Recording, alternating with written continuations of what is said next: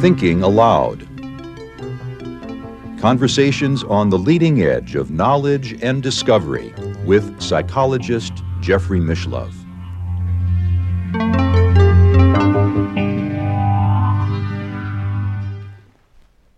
Hello, I'm Jeffrey Mishlove. Over 30 years ago, I worked as a trainer for a company called Omega Seminars, founded by a man named John Boyle. And he had come up with a fascinating discovery about human nature, which has been very important in my own character development ever since then. And I can sum it up in 3 words: unconditional self-love. And each of those words is important. Let's start with the one in the middle, self, because many people think, oh, he's so full of himself, or a person loves himself means that they're very egotistical. That's not what I mean. I'm using the term self here in the Jungian sense, not the ego, but the deep self. One might say the spirit, the underlying consciousness, the witness within each of us, the point of self-awareness, the spiritual being that we each are. It is so vast and so profound and so deep, we have no idea of the extent of the self. One might even say we all share a self. So unconditional, the first word in that phrase, really means exactly that. Loving oneself, having a warm, positive feeling toward oneself without placing any conditions upon it. In other words, no matter what I think, no matter what I feel, no matter what I do, I can love myself. It doesn't mean that I don't want to improve. It doesn't mean that I'm above all criticism, by no means. I can constructively work on becoming a better person every day of my life. I can acknowledge my weaknesses and my faults and my various misgivings. I am certain that there are many things for which I need to atone or make amends in my life. But that doesn't stop me from having unconditional self-love for the deep spiritual being within me, the deep spiritual being that I am. Unconditional self-love. Now, love may be the trickiest of all of these. I mean, we use the word so much that it is, in some sense, almost meaningless. And I'm a person who has that word in my very last name, Mishlove. So you could say it's a conundrum. It's a peculiar thing. But we know what the opposite of love is. And many of us have areas of self-hatred, areas where we really don't like ourselves. And that's a sad thing. And not only is it sad, it's an unnecessary thing. There's no reason to go through life hating oneself. I mean, let's take the most extreme example, Hitler. Should Hitler be full of self-hatred? That's a really, really hard one. But I'm going to suggest to you at this point in time that even Hitler shares a deep underlying spiritual being, one that is pure and unvarnished in spite of his bad behavior. I know this is going to be hard for some people to digest and accept, and I'm not asking anybody to accept it, frankly. It's probably too extreme an example, but I'm putting it out there in any case. Fortunately, I think it's fair to say that nobody viewing this video is a Hitler. We all have things that we need to correct and atone for in our lives. And if one considers the possibility of past lives, and if you have viewed the New Thinking Aloud series, you know that there's a great deal of empirical evidence supporting the notion of past lives, then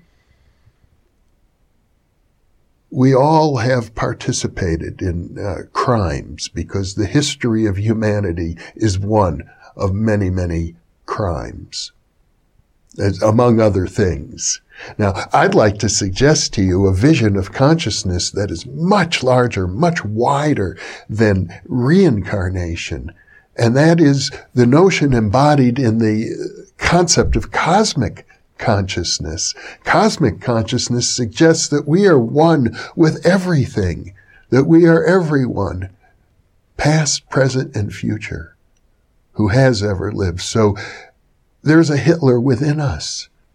In fact, one might say in a literal sense, every time you take a breath of air, you're breathing in molecules that were actually, physically, literally breathed in by not only Adolf Hitler, but everyone else who has ever lived in the history of humanity. We have that within us. So one might say, in a deep sense, that self-love is not only love for one's own self, but love for everyone and everything, love of the whole universe.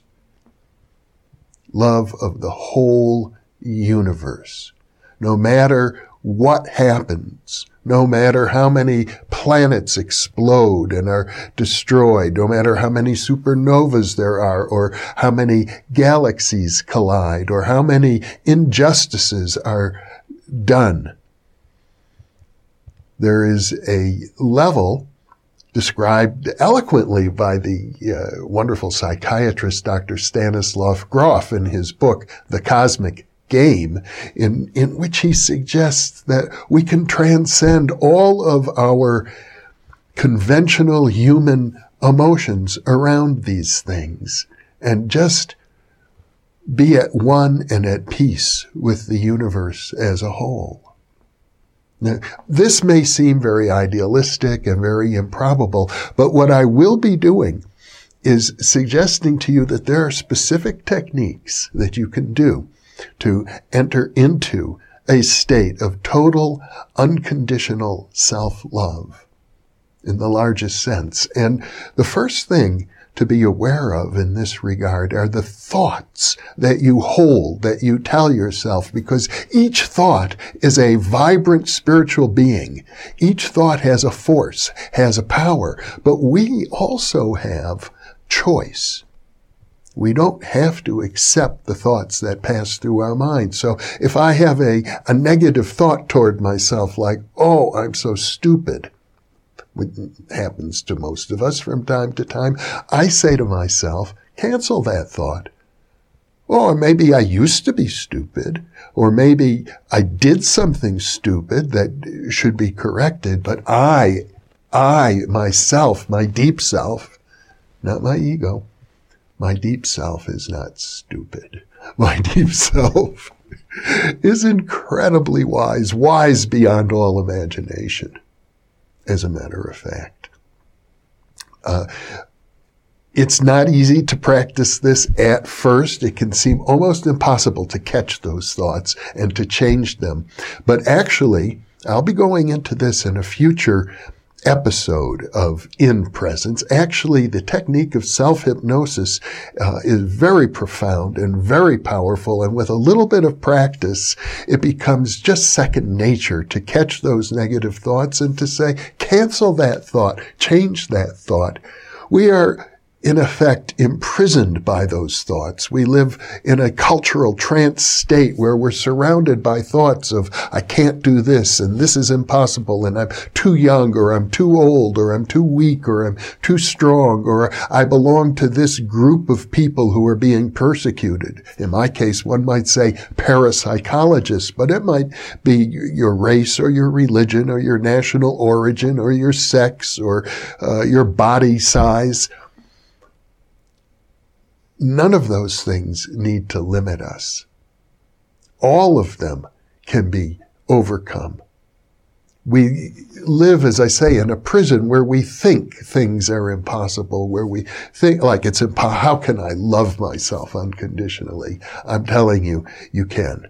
It is possible. And just hold that thought. Consider that as a possibility. And remember that there will be more instruction along these lines as I endeavor to produce these in-present segments on a daily basis. And also remember that they are designed to be viewed in sequence, starting with the first one. That's why I've numbered them. And this is number 2, because I find that the idea of unconditional self-love is so fundamental, so profound, so important. When you can enter into that state of knowing that you're okay no matter what, if you're crippled, if you're sick, if you're experiencing extreme stress, you can still be in a state of self-love. It's available to you. I found that during my trials and tribulations, large and small, that this little technique and this little knowledge has been of great value to me, and so I'm sharing it with you now. There will be more to come. Thank you for being with me.